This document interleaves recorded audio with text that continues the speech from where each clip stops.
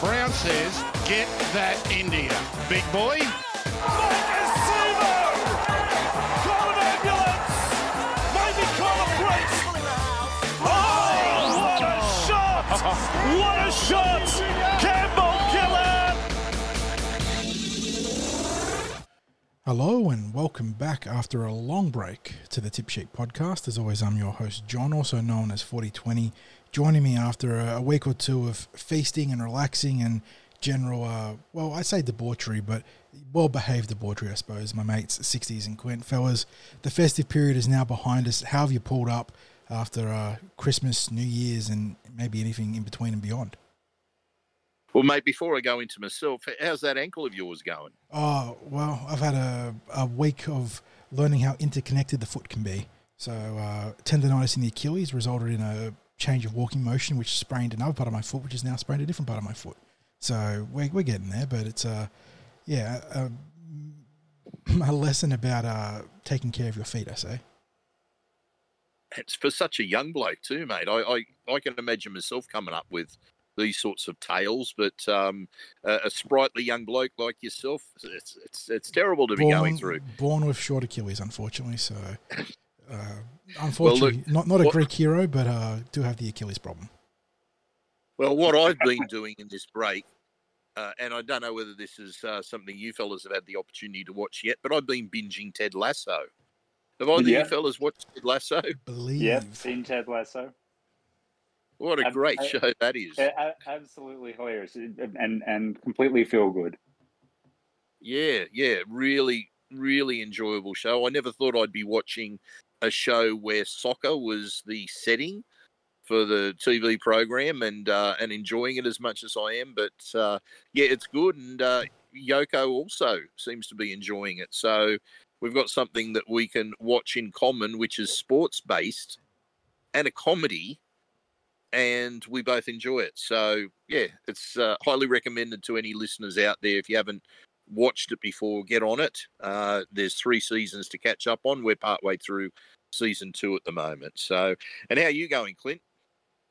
Well, going back to the casualty ward theme, I'm fine, but my darling wife on Christmas Eve cut her finger open on a mandolin. And anyone the death shredder. That just makes me cringe. God, that implement is so dangerous. Oh. Yeah, very, very much so. And unfortunately, she learned the hard way, not using it, but drying it. Oh my God! So it was it was the first time she'd done, and she's never broken a bone, never so much as had anything other than just a graze. So it was her first experience in having any sort of real physical injury, and we spent Christmas Eve in the emergency ward, so that was an experience. I assume most people know what a mandolin is, but for those that don't, it's essentially a giant shaving razor that lets you make super fine shavings of veggies or whatever you need to do. And she'd been using it on a potato bake prior to drying it. So. Yeah, no. I was thinking, how does a stringed instrument the old cause Garrett blade? Yeah, she's got the Garrett blade strings. Yeah, yeah. Yeah. Oh, look. It was an experience for her and her first ever stitches. So, talking her through that, and likewise the subsequent treatment of that injury probably took up a lot of our attention throughout Christmas. And bless her, she was the reason in which it happens because she was cooking all the sides for her family on Christmas Eve. And as you'd imagine, going to the emergency room, we were naturally late to that event. But like a trooper, she pulled through, and we got through the Christmas festivities. And now she's going to have a nice little scar to tell the tale. And it's funny as we talk about shows there and comedies like Ted Lasso. I find, gents, whenever we're watching a thriller, and particularly one where there might be something with a serial killer or knives involved somewhat, my wife said to me, I always notice that you cringe at those moments in which a knife pierces skin. And I never quite got why you had that type of reaction. And now that this has happened to me, I think you have an underreaction to it.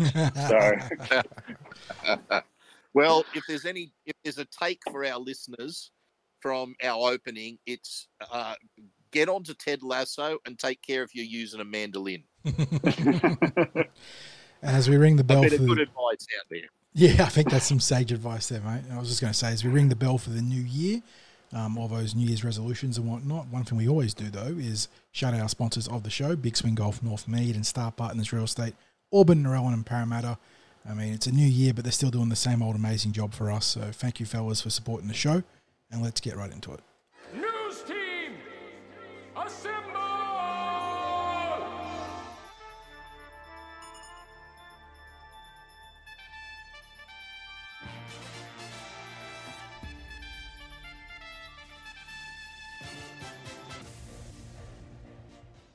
Well, fellas, let's kick things off as usual with our Eels news.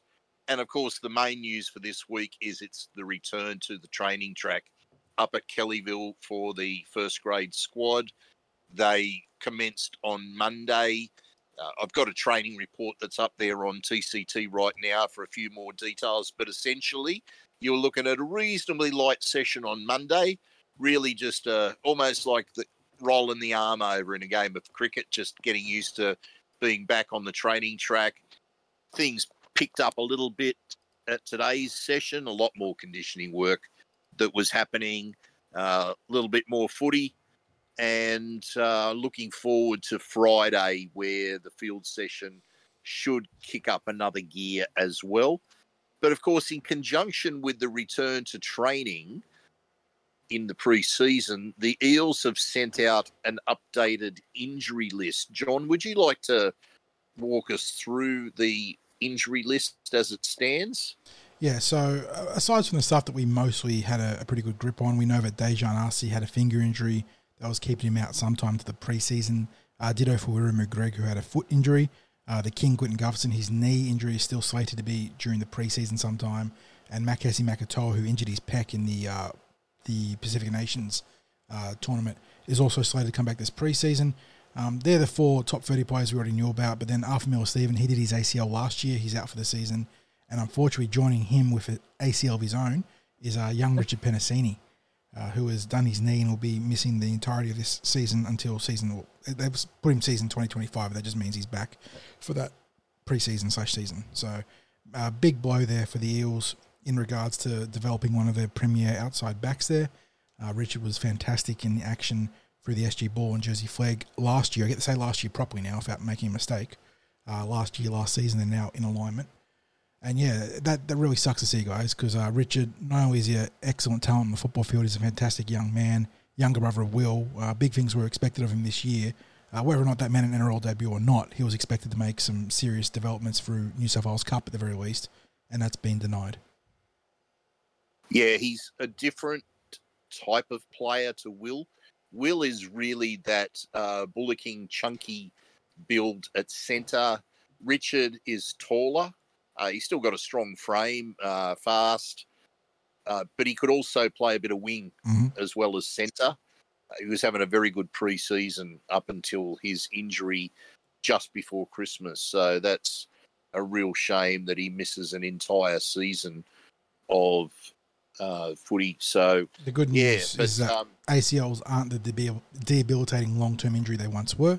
So while it sucks to have him lose a year of progress now, it's not going to slow him down in the long term. Yeah, well, he's got, at 18 years of age, he's got a lot of football ahead of him. So he turns 19 this year.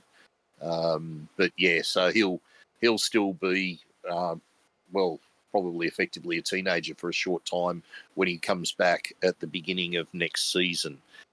The other thing too is that the junior rep trials for this weekend against the Bulldogs have been shifted from Eric Tweedale Stadium to New Era Stadium at Parramatta. It all kicks off at 9 o'clock with the Tarsha Gale, and then every 2 hours a match commences working through the kicks off with the Lisa Fiola Cup, not Tarsha Gale, and then it goes through Lisa Fiola, Harold Batts, SG Ball, with the matches kicking off at 2 hour intervals. So if you had planned to get to junior reps this weekend, make sure you're heading out to Parramatta not Eric Tweedale Reserve at Granville. And, fellas, I think that pretty much wraps up what's happening at the Eels, unless there's anything you're aware that's cropped up in the last hour or two. There was some, obviously we weren't recording, but there was some sad news over the break between the loss of Carl Webb, and Troy Dargan in different circumstances. So obviously our condolences to both families there. Webb spent one season with the Eels and Troy Dargan was a Parramatta junior. But aside from that, I think that's mostly the Parramatta news. Yes, we put out our expression of sympathies in written form at the end of last season. But of course, from our podcast perspective, yes, thinking of the families there. Okay, John, it's the first one of the new season, but I'm curious as to what music you've got lined up for us for the interval. Sometimes you set up those layups, in the show notes, and here's a nice little handoff, and sometimes it comes off unscripted. And you brought up Ted Lasso, and it's a bit of a loose connection here, but it's an Apple TV series, and I actually started watching another Apple TV series myself this week, Slow Horses, which is a British series starring anti-typecast Gary Oldman, one of the most versatile actors I think we've ever seen, and it's not MI6, but it is MI5, the internal department there, and sort of the creative juices started flowing. I was like, MI5, MI6, and I sort of came across another sort of soundtrack going back to my gaming roots that Clint might recognise here, and you might just recognise as well, Sixties, because it's a very iconic tune.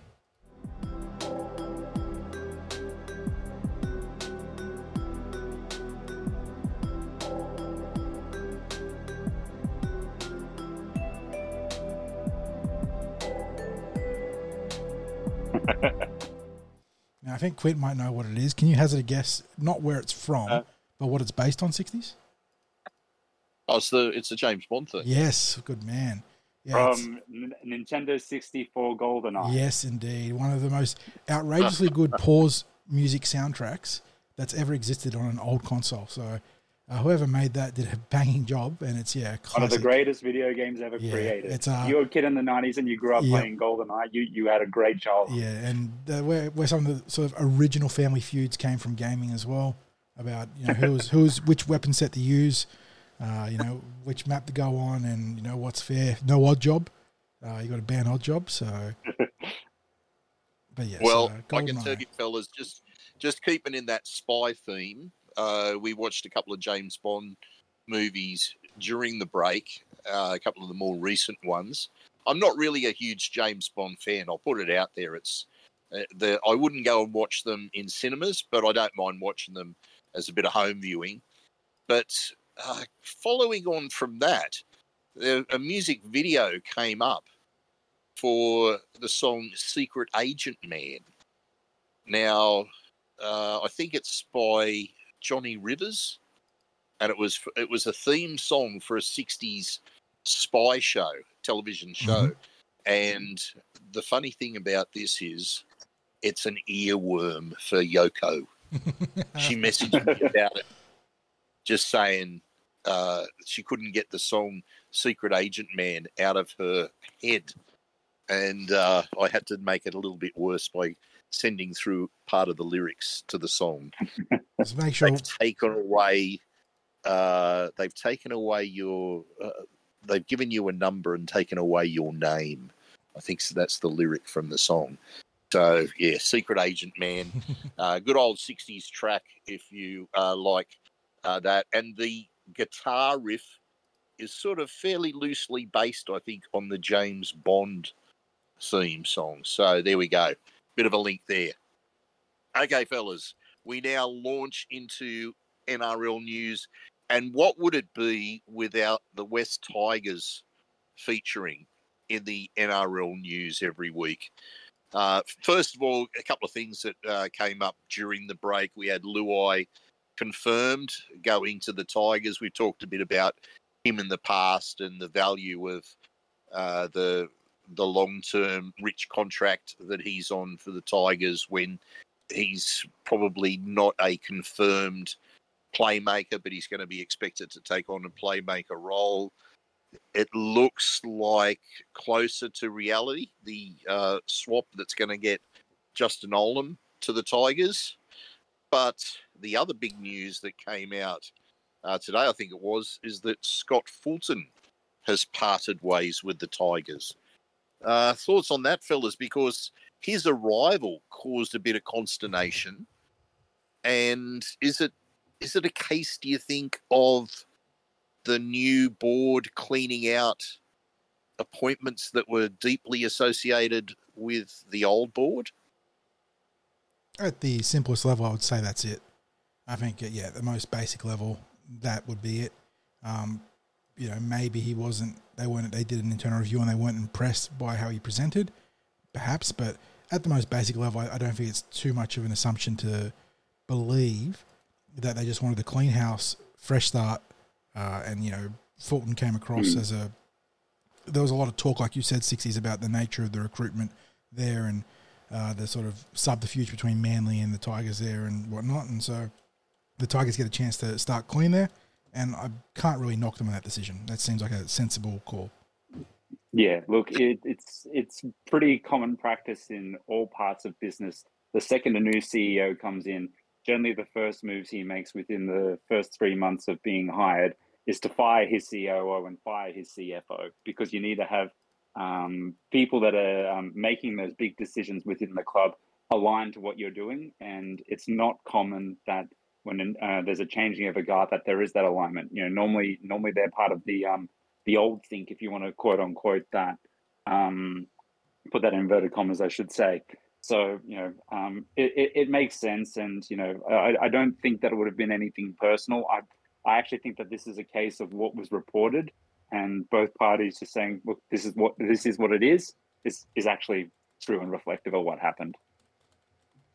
Now, we're going to wrap up the signing and contract news with, first of all, Hoskinger's moving from the Panthers to the Raiders. Good pickup for the Raiders there, Clint.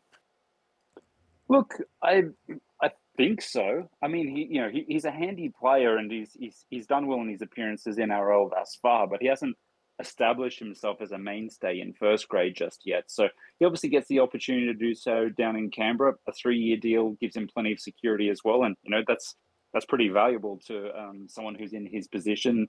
And having that longer term security, the opportunity to establish himself, he'll also have the opportunity to renegotiate his contract halfway through if he's killing it. If not, he's still got that security to keep his NRL dream alive. But he's probably a natural successor to a player like Elliot Whitehead, who's in his last year. They get a little bit of crossover this year in season 24, and the opportunity for him to establish himself as his successor is available to him if he's good enough to take it. Yeah, sounds like the plan there. And John, a new NRLW coach for the Knights. Yeah, which is a bit of a surprise, isn't it, given their success in the competition? So I'm not sure what the backstory there is as to why they would need a new coach. Did they get poached? Does anyone know why? No, I'm not sure on that either. Ben Jeffries has been announced. So, yeah, I'm not really sure why. You got to imagine that their incumbent might have been poached. But, yeah, so they've got a talented squad, though. So whoever steps in is going to have the reins of a pretty handy unit there. I could be mistaken, but I loosely recall reading that he may have transitioned to another role at the Knights. That would make sense. So Ben Jeffrey steps in. He gets the reins to a premiership team. And you'd have to think that that's as good a first step as you can get in a coaching career. So it'd be interesting to see what he can do there and how the Knights back it up with the best player. Well, it might be a little bit of pressure. On perhaps, yeah. Like you're taking over a team that's back-to-back premiership. Mm-hmm. Yeah. And, if you don't go the three-peat, the team's gone backwards. So that's a tough ask, You don't win the title, you're gone. You're going backwards. It is a double-edged blade, that's for sure. You get an incredible floor because you're getting a premiership winning team, but then again, the expectations are win another premiership. So we're speaking about Ted Lasso and to many Australians soccer. To me, if you're a little bit more European inclined, call it football. The successor of the great Sir Alex Ferguson, the long-term manager of Manchester United, is what a follow-up act he had, and within I think it was within 7 months, he was moved on. So David Moyes, who's actually been a relatively successful manager in his own right and done quite decently at clubs like West Ham, where they won the Europa League last year. But it's a tough act to follow someone who's established themselves as a successful coach, no matter the sport. So yeah, I'll wait and see, I guess. Well, quick question to you, Clint, as the football inverted commas. It's hard for you to say it, isn't it? Bloody yeah. Well, I it is what it is. But as the football expert on this panel, what is the reasoning that they call their coaches managers rather than coach? Look, I honestly couldn't say I know the exact reason why. I can I guess try and connect the dots and go. It's just a case of a different use of language, because all of the secondary staff, or the supporting staff, I should say, that exist under the manager, they do a lot of the face-to-face coaching, whereas the manager, or the gaffer as they're nicknamed in English football, or European football even, because their responsibilities exist not just simply as a head coach, they also have some administrative duties, and obviously they're very active in the player listing and the negotiations of what happens in the transfer list twice a year. It's not simply a case of they're turning up with a whistle and putting out some cones and saying, here's the drills you're running, and on game day they turn up in a suit. Not to say that other sports do that either, but there's that, I guess, that a little bit of British classism and prestige around the title of a manager versus a coach. Okay. Now we'll wrap up the club scene by talking about what looks like a positional switch up at the Broncos, with Selwyn Cobbo rumoured to be moving to a spot in the centres. John, what's your take on that? I mean, he is, immensely talented, massive athletic unit, so it's hard not to see it working. In saying that, the Broncos have a big void at centre with the loss of Herbie Farnworth to the Redcliffe Dolphins, or just the Dolphins. So there's no doubt that they're looking, and I know X Factor is a lame way of saying it, but just to replace that void and, fill the boots of a big playmaker like Herbie was for the Broncos. So it makes sense to test out how he can step in and handle those responsibilities. But at the same time, I'm a little bit ambivalent about it, because I think that a lot of, I don't know if it's teams or if it's just players themselves, it does feel like wings remains a criminally undervalued position in the NRL. Yeah. I mean, again, we've spoken about it in the past, but essentially outside of your spine, it's the position that handles the ball the most. You're doing you're diffusing kicks, you're doing kick returns, you're doing set starts, you're doing finishes. You're doing not just meat and potatoes, but starting sets and finishing sets. So, I don't know. And at centre, you're signing up for a far greater defensive responsibility and load. Mm-hmm. Agreed. I know the elite centres get paid a lot, and that's probably, shy of obviously not having the fullback option available to him anymore at Brisbane. He views himself as potentially his best opportunity to increase his earning capacity. But if I'm a Broncos fan, I'm a little bit, I'm cautiously optimistic, because I think on the attacking side of things it works. But if I'm an opposition coming up against Brisbane, and what Herbie played on the left edge, so he plays would defend outside of Ezra Mam, I'm kind of looking and going, you know what? Let's pepper these guys and see what they got. Because I reckon we might have a bit more success trying to break through this side in 24 than we did this side in 23. Yeah, it's interesting times ahead. It's, I look at those positions and I go, as you said, the running meters load for wingers is exceptionally high. It's not unusual for a winger to top the running meters for a match. And that's not through backing up a break to, have a long run and get some cheap meters that way. It's the workhorse sort of stuff. It's the donkey work. Yeah, all those dirty meters. Yeah, they're not made. show ponies. They're cart horses. Like, they're doing the tough stuff. Yeah, but at the same time, they're expected to do some of the show pony stuff, At like the other some end, of those exactly. spectacular dives into the corner. The athleticism that's required for that, the taking of the high ball.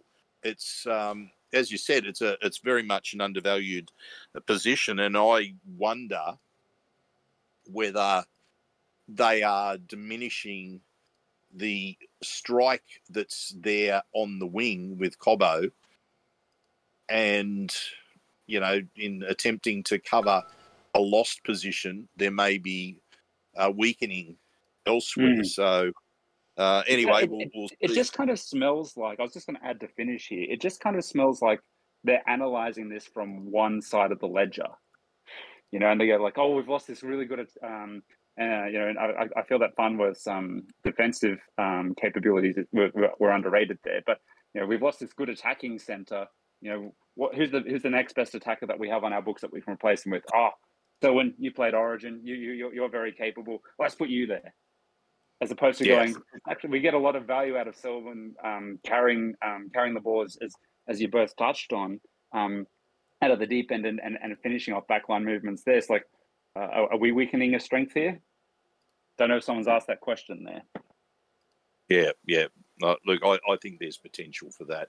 Now, let's wrap things up with a bit of time on the Las Vegas experiment, because there's a bit of news that's been coming out about that recently. The first couple of pieces of news are really about the development aspect of the game over there. So, first of all, we've got news that there is a Vegas Nines that's happening on the 29th of February and the 1st of March. So that's before the double header. And the local teams over there are competing for, I think it's about $40,000 in prize money. So it's not like it's a rich tournament that they're entering in, but it is also that opportunity to showcase a form of rugby league to the public over there. It's evidently it's gone past 16 North American teams that have entered. There's talk that it may expand to some grassroots clubs from Australia, England and South Africa. But just running through some of the clubs that have entered over there, you've got the Santa Rosa Dead Pelicans, who are the USARL champions. Dead Pelicans? Is that right? Let me Google this. I'm trying to put that one together. Yeah. Let me Google this. No, it's a real thing. Yeah. Yeah, my goodness. People say the Eels is an unusual name for a rugby league team, but just going through that, with some of the other teams mentioned. So from Utah, there's the Provo Broncos, the Glendale Storm, the Herriman Roosters, the Riverton Seagulls, Canada's BC Bulldogs and Storm, the Ontario Ospreys and Toronto Saints. Look like competing as well. So it's giving an opportunity for the local players over there to travel to Vegas, get out there on the field, compete, put the game of rugby league again a little bit more into the headlines, but this time from a local perspective. And then importantly, that's being followed up by what they call a combine. And John, you might be able to talk us through that, because it's evidently it's an NFL terminology, but athletic. It's sort of like tryouts, I gather. It's very compartmentalized tryouts. It's athletic testing. So in the NFL combine, which I imagine is the most analogous in terms of what they're going to be doing, you measure 40-yard dash with a 10-yard split. So that's roughly 36 meters, I think, in the metric system. So they'll do that. They will do horizontal and vertical leap explosive testing. So you jump up and hit the little rack thing that spins around to measure that, and then you'll do a horizontal leap across a measuring tape. They'll do some agility testing, shuttle drills, and free cone, So I think there's like a 10 meter or 20 meter shuttle. There's a free cone. There's a couple others, and then they do field drills, which aren't measured in terms of time or anything like that. But it's just a way for coaches to see it. And I imagine they're going to do something similar, but more specialised towards rugby league. So it'd be interesting to see what happens, because we don't have that in Australia. We don't do sort of prospectus stuff in terms of ranking our rookies and creating a centralized list like baseball, or doing athletic testing the way that the NFL does for their prospects, where, obviously when you're trying to coach or develop a player, the actual ability to translate their athletic potential on the field is the most important thing. And there's guys that aren't necessarily incredible athletes that end up being fantastic footballers. Maybe someone like Jamie Lyon, comes to mind like that, where you look at Lyon, he wasn't, the most phenomenal athlete, but he was obviously a good athlete, but he transcended that and played incredible football. But on the flip side, sometimes there's a raw athletic prospect that just needs a bit of time to cook in the oven, a bit of time to develop, and that's what these combines are fantastic for, unearthing. And sometimes that doesn't work out, but at the same time, sometimes you get a guy that's a freak and ends up being, a freak on the field as well. So it'd be very interesting to see what happens here, and how many, sort of American football college graduates or guys that couldn't make it in the NFL end up trying out, and if anyone catches the eye of any potential NRL or Super League scouts. So they're talking about 25 male and 25 female athletes that are going to take part in it, and from that they'll offer 2 males and 2 females the potential to come, the opportunity to come and train with some NRL clubs and showcase their talents to the club at training. So interesting times. What do you? Let's have a little bit of a quick thought on this. What do you reckon the potential is for getting either an NRL or NRLW player out of the combine? I'll kick it off, and I'll say I think the first one that'll come through will be an NRLW player from it. Yeah, I think it's more likely. Agreed. In NRLW. Well,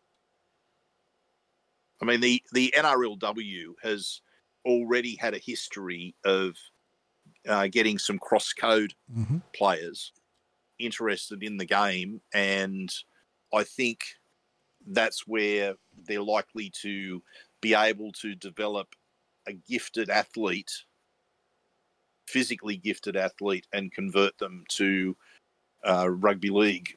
So, and I mean, it might be something where, they're a couple of years in development to get to that stage where they debut. But I think that's where we'll see the first success story out of the combine. What about yourselves? Yeah, what do you think? I think you're spot on. I think the NRLWs are more accepting and nurturing development sort of zone right now compared to the NRL, which is, obviously on the back of far more years of professional play, is way more aggressively streamlined and less forgiving when it comes to players with flaws, which is the reality of what an American prospect is going to have coming into or out of the combine into the NRL. So I think the NRLW makes a lot more sense for a prospective first up debutant. But in saying that, I think on the flip side, if we talk about athletic testing, we talk about that wing position. I think wing's probably the spot where you can go and take someone that is big, tall, fast, and say, okay, we can sort of work with that, and maybe it won't work this year or next year, but there's something there. So if someone really... you took the words out of my mouth, John. I was going to say almost that verbatim. But yeah, if you see someone that can fly like the wind and jump, 40 inches, as they like to do in the combine testing, obviously they measure everything in the imperial system. So for example, if someone had a 40-inch vertical or high 30s vertical, could broad jump 9.7 plus, 10 feet plus, and had a very quick 40 time 10-yard split, then I think there'll be a few NRL teams that would say, okay, we might be able to take a punt here. Yeah, Clint, anything more you want to add? Yeah, look, it's hard to look past any position but wing really being the place for opportunity from the male side, for all the attribute reasons that John just stated, and it also respectfully, I mean, there's very respectfully to NRL wing is probably the position with the least learning curve for someone that's coming to the game new as an adult. Because you've got you think of other players in edge positions like second rowers and centers who have grown up running those lines, defending in those systems, are used to defending multiple systems. Halves is obviously very specialist, and I would say that you're absolutely more chance of striking it rich on the slot machines over in Vegas than finding someone at the combine that is going to be a potential half. Again, no disrespect intended there for anyone who might be a half trying out over there, but it's the players are just so established in the systems over here. Having played rugby league in those positions from 5, 6, 7, 8 years of age through to 15, 16, when they're first being scouted in the system and then further developing from there, they're just so far behind the 8 ball in that regard. Likewise with fullbacks and hookers for that same reason.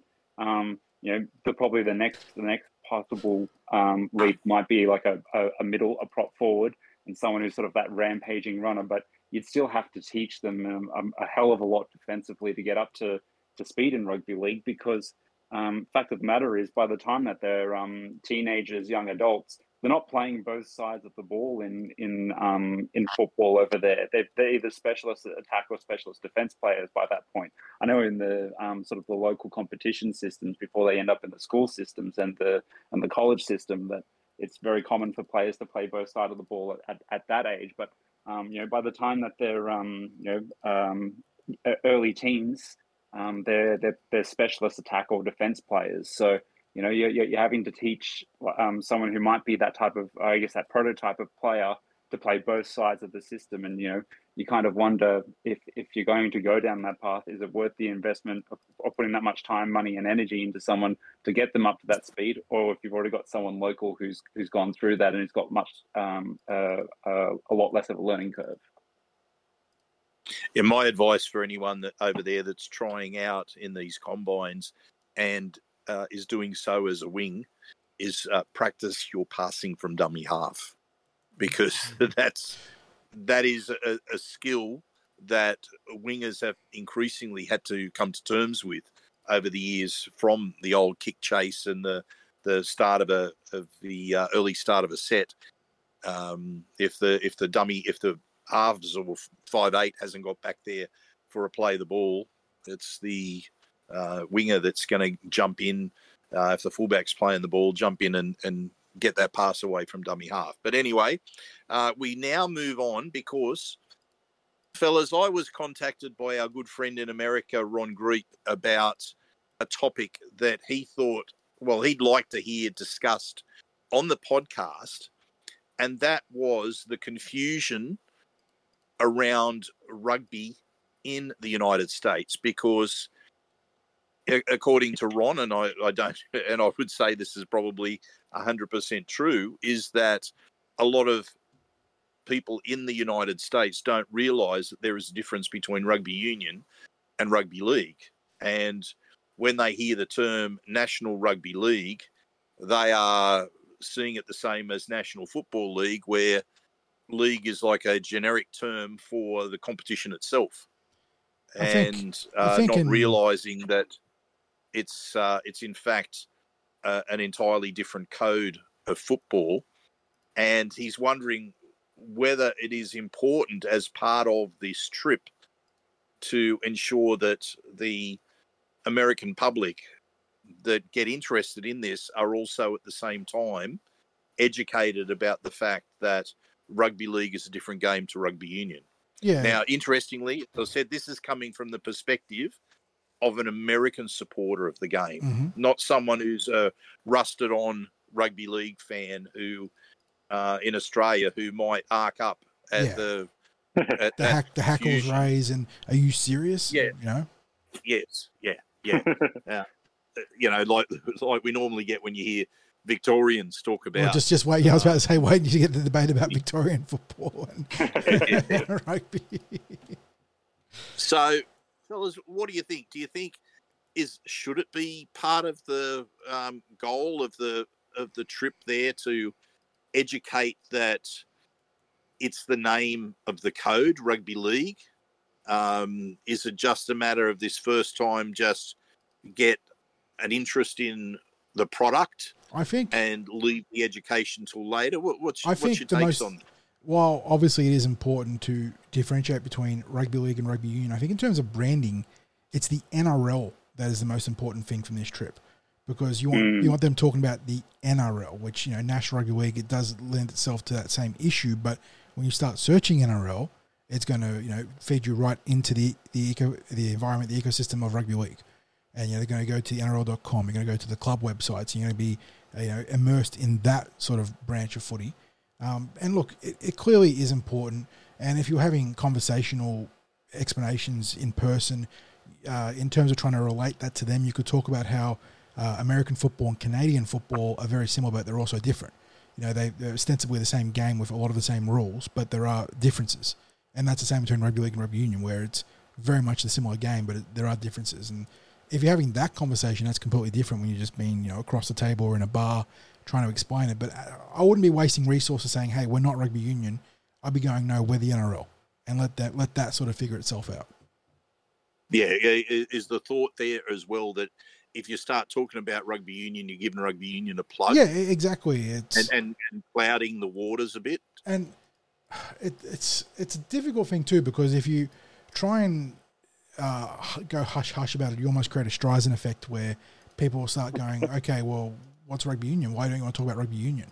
So like I said, I think it's more about branding as the NRL, as the Sydney Roosters, the Manly Seagulls, South Sydney, and who's the fourth team? Brisbane. So, and then again, that also raises its own problems, because you've got the Denver Broncos, the Brisbane Broncos, and, I think some pretty liberally inspired branding that was borrowed. But that may be a good thing. Like that might actually be a talking point in a positive way. It's like, oh yeah, you guys have got a Broncos too, and you've got Seagulls, we've got the Philly Eagles, who like to throw batteries at their centre. That's a whole thing there. But yeah, look, like I said, for me, branding it as the NRL, not rugby league versus union, is probably the priority. I imagine it's going to be a conversation point at some point. They're going to have a segment where maybe they'll get Tom Brady in, or some celebrity, or Hugh Jackman or Russell Crowe, and they say, no, we're the 13-man code, and we do this and we do that. And it's probably just going to make a lot of people go, what are you talking about? Just only watch the sport. So, like I said, I wouldn't be belaboring the point. Well, Clint, just to maybe kick it off still a little bit more, is that a lot of the early media that's happened, where we've had those players like Aaron Woods over there and having a bit of making an appearance at NFL games, is the word that is used is not NRL, it's rugby. So when they're talking about, what's the difference between rugby and NFL, and they're asking those sorts of questions, or, can you describe rugby to us? They're just using that term rugby. So is it then, important for the players just to simply say, taking John's stance there, well, in the NRL, and then talk about that, because at the moment it seems like they're ignoring the fact that they're using the term rugby and not doing any sort of correction on it. So all of the, well, I guess if you gave a sheet for the media to follow, almost like a tip sheet about what's happening, is, maybe could you suggest to them that they don't use the word rugby, but rather use the word use the brand name of NRL? Would that be a positive? And that would Well, to answer your question there, Sixties. Firstly, I want to acknowledge my good mate John here and say you started the 2024 preseason in absolutely fine form, because I agree entirely with you. NRL branding should absolutely be the path and avenue that we're going down, and the use of like differentiating the rugbies, or sort of doing that correction. I think the way to address it, if you're going to address it, is to do it playfully. To use the celebrities as John suggested. in the match programs that are actually shared at Allegiant Stadium when the games are being played there, you can have a page that, it's not a thesis by any stretch of the margin, but, it just has a little bit of detail about it. You can do playful things on social to say, what's rugby league, or when the history of rugby league, etc. And you can get around it that way without actually having to refer to rugby. Look, I think the players over there have just winged the media, to be perfectly honest, and they've stepped into the trap, because the local media there is of course going to naturally refer to it as rugby. They're not, and it's onerous on the NRL, who are having these players go out and be their spokespeople, to give them that directive.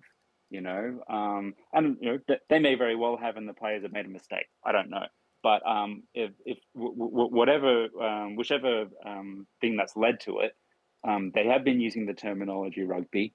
And I think that's a mistake. And I think getting too caught up in trying to correct it as well is also a mistake. I think that you can be informative in the right forms of media. And likewise, I think we should absolutely, as John suggested, be owning the NRL brand and getting that plastered everywhere, because that's what's going to be on the ball. That's what's going to be on the big screens at the stadium. It should be the vernacular that's being used by everyone as well. And it resonates with the way they advertise too. It's the MLB, it's the NBA, exactly it's the right. NFL. Exactly right. Yes. There's already something in their culture that I guess approves that. It's the easiest way to catch on. I think they're absolutely missing a trick by not doing that. Well, I think to be fair, as you said, it's important to tackle it from the vernacular, because the advertising, the promotion is all using the terms NRL. The NRL's coming, all that sort of stuff. But it's when the discussion points are happening, when the media are covering and talking to people about it, where that terminology of rugby comes in. And yeah, look, I think it's important to be proactive in that regard. And rather than, as you suggested, rather than worrying about correcting them, informing them. And as I said, whatever media are involved in covering it over there, that there is an information sheet that's put out for the media, which can basically say, rugby union, the NRL is the game of rugby league, which is different to rugby union. They are two separate codes. And then, we will be using the terminology NRL throughout this promotion. And as simple as that, because this is our branding. It is both the name of the code and the name of our competition. Does the code have a principal alcohol sponsor these days? I don't even know if they're allowed to, because it feels like they're missing a sort of a viral YouTube ad tie-in of the boys doing Aussie things like barbecuing and whatnot, and sort of in larrikin terms explaining the NRL step into and, that identity. Yeah. Like, in flip-flops and whatnot, and then, having a barbecue or shrimp on the barbie, as the Americans love to, use that turn of phrase, and explaining rugby league in bite-sized pieces. So, I don't know. Well, I think for any of the major sponsors associated with rugby league, yes, there is a major opportunity there. And you'd also like to think that the 4 clubs that are over there, their media departments should be taking full advantage of this, like really just promoting the hell out of their involvement in it. And while we're just on that, Sixties, I might do a quick sidebar. I actually hate that the Brisbane Broncos have done a Vegas special jersey that isn't iconic with something that's synonymous with the branding of their club. I really think that in trying to be fancy and having their own marketable merchandise for their fans back home, they're potentially missing a trick in terms of brand identification and who they are over there, because you've noticed the other 3 clubs are going over with their primary/home jerseys over there. Big thumbs up and tick to that. Yeah, I don't understand why the Broncos haven't. I think the only other acceptable jersey for mine would have been if you did a classic throwback. Like a retro. That's right. That's something that the Americans love as well. They love a good throwback jersey, but you're trying to get them to buy into your current, culture, your current identity. But yeah, that feels like a weird missed trick from the Broncos there. I agree. That on top of the fact, you mentioned the likeliness to the Denver Broncos. Well, there'll be plenty of people who don't like the Denver Broncos and are already not excited about Brisbane in the first place. So, I don't know if they've necessarily thought that through in their marketing department. I think they thought they were onto something good, and they haven't quite fully baked that idea. Yeah, there's so much to dive into with regard to this trip to Vegas, because we were looking at it from when it was first announced, just from that aspect of, this is all about the gambling dollar. And as we're getting closer to it, we're thinking more about the marketing of the game. We're thinking about the promotion of the game. It's and development. So it's interesting. Maybe because they've obviously set about a 5-year plan with this. Maybe it can lead to a little bit more than what some of us thought. I'm hoping that it does provide that brand awareness in the market in America. I don't think they'll ever be, rugby league mad over there. But how much? But the soccer comparison in America is a good long-term goal for rugby league in America. Yeah. Getting to that standard, that should be something they're looking. Go, look, we're not going to be an NFL or an MLB or an NBA, but we can be an MLS. Mm-hmm. How much would you be willing to I say sacrifice to offer up Sixties in order to grow the product there? Obviously, right now it's round 0, 2 games set before round 1. Would you do a full round, a magic round? Would you do state of origin, internationals? Like, where do you draw the line for trying to develop the code over in the States? I'd probably draw the line at. I don't think I'd ever want a full round that's there. There will come a time when our club will go over and play a match there. I'm hoping it's not a home match, being as insular as I can be there. That sense, surely the NRL would pay our expenses over there, right? 60s, surely. I was about to say on that, when our time comes, are we all going, gents? Because I know for me it's a resounding yes. My wife's got family over there. It's a good excuse to get over to the States. I like visiting over there. John, I know it's pretty similar for you in that you don't need an excuse to get over there. But 60s, are we going to get you? Are we going to get you across to the red, white, and blue of America? I'm going to say that it'll end up being closer to the no. America's never been. It's never been on my bucket list for travel. I'm not really what you'd call a traveller. I've done a bit of the Pacific and other Australian states, but I haven't done Europe and I haven't done the United States. I think if I'm likely to do another country at some point, it's probably going to be more likely Europe before the United States. But you never know. You never know. I mean, the Eels might come to us and say, look, we can't do an American trip without the Cumberland Throw being part of it. Fellas, we'll to be honest, that sounds like a likelihood. I think they need us. A-listers. We'll pay for all your expenses. We'll give you spending money on credit cards. The sky's the limit for your expenditure over there. Go over, have the time of your lives. Shit. Just give us a mention while you're there.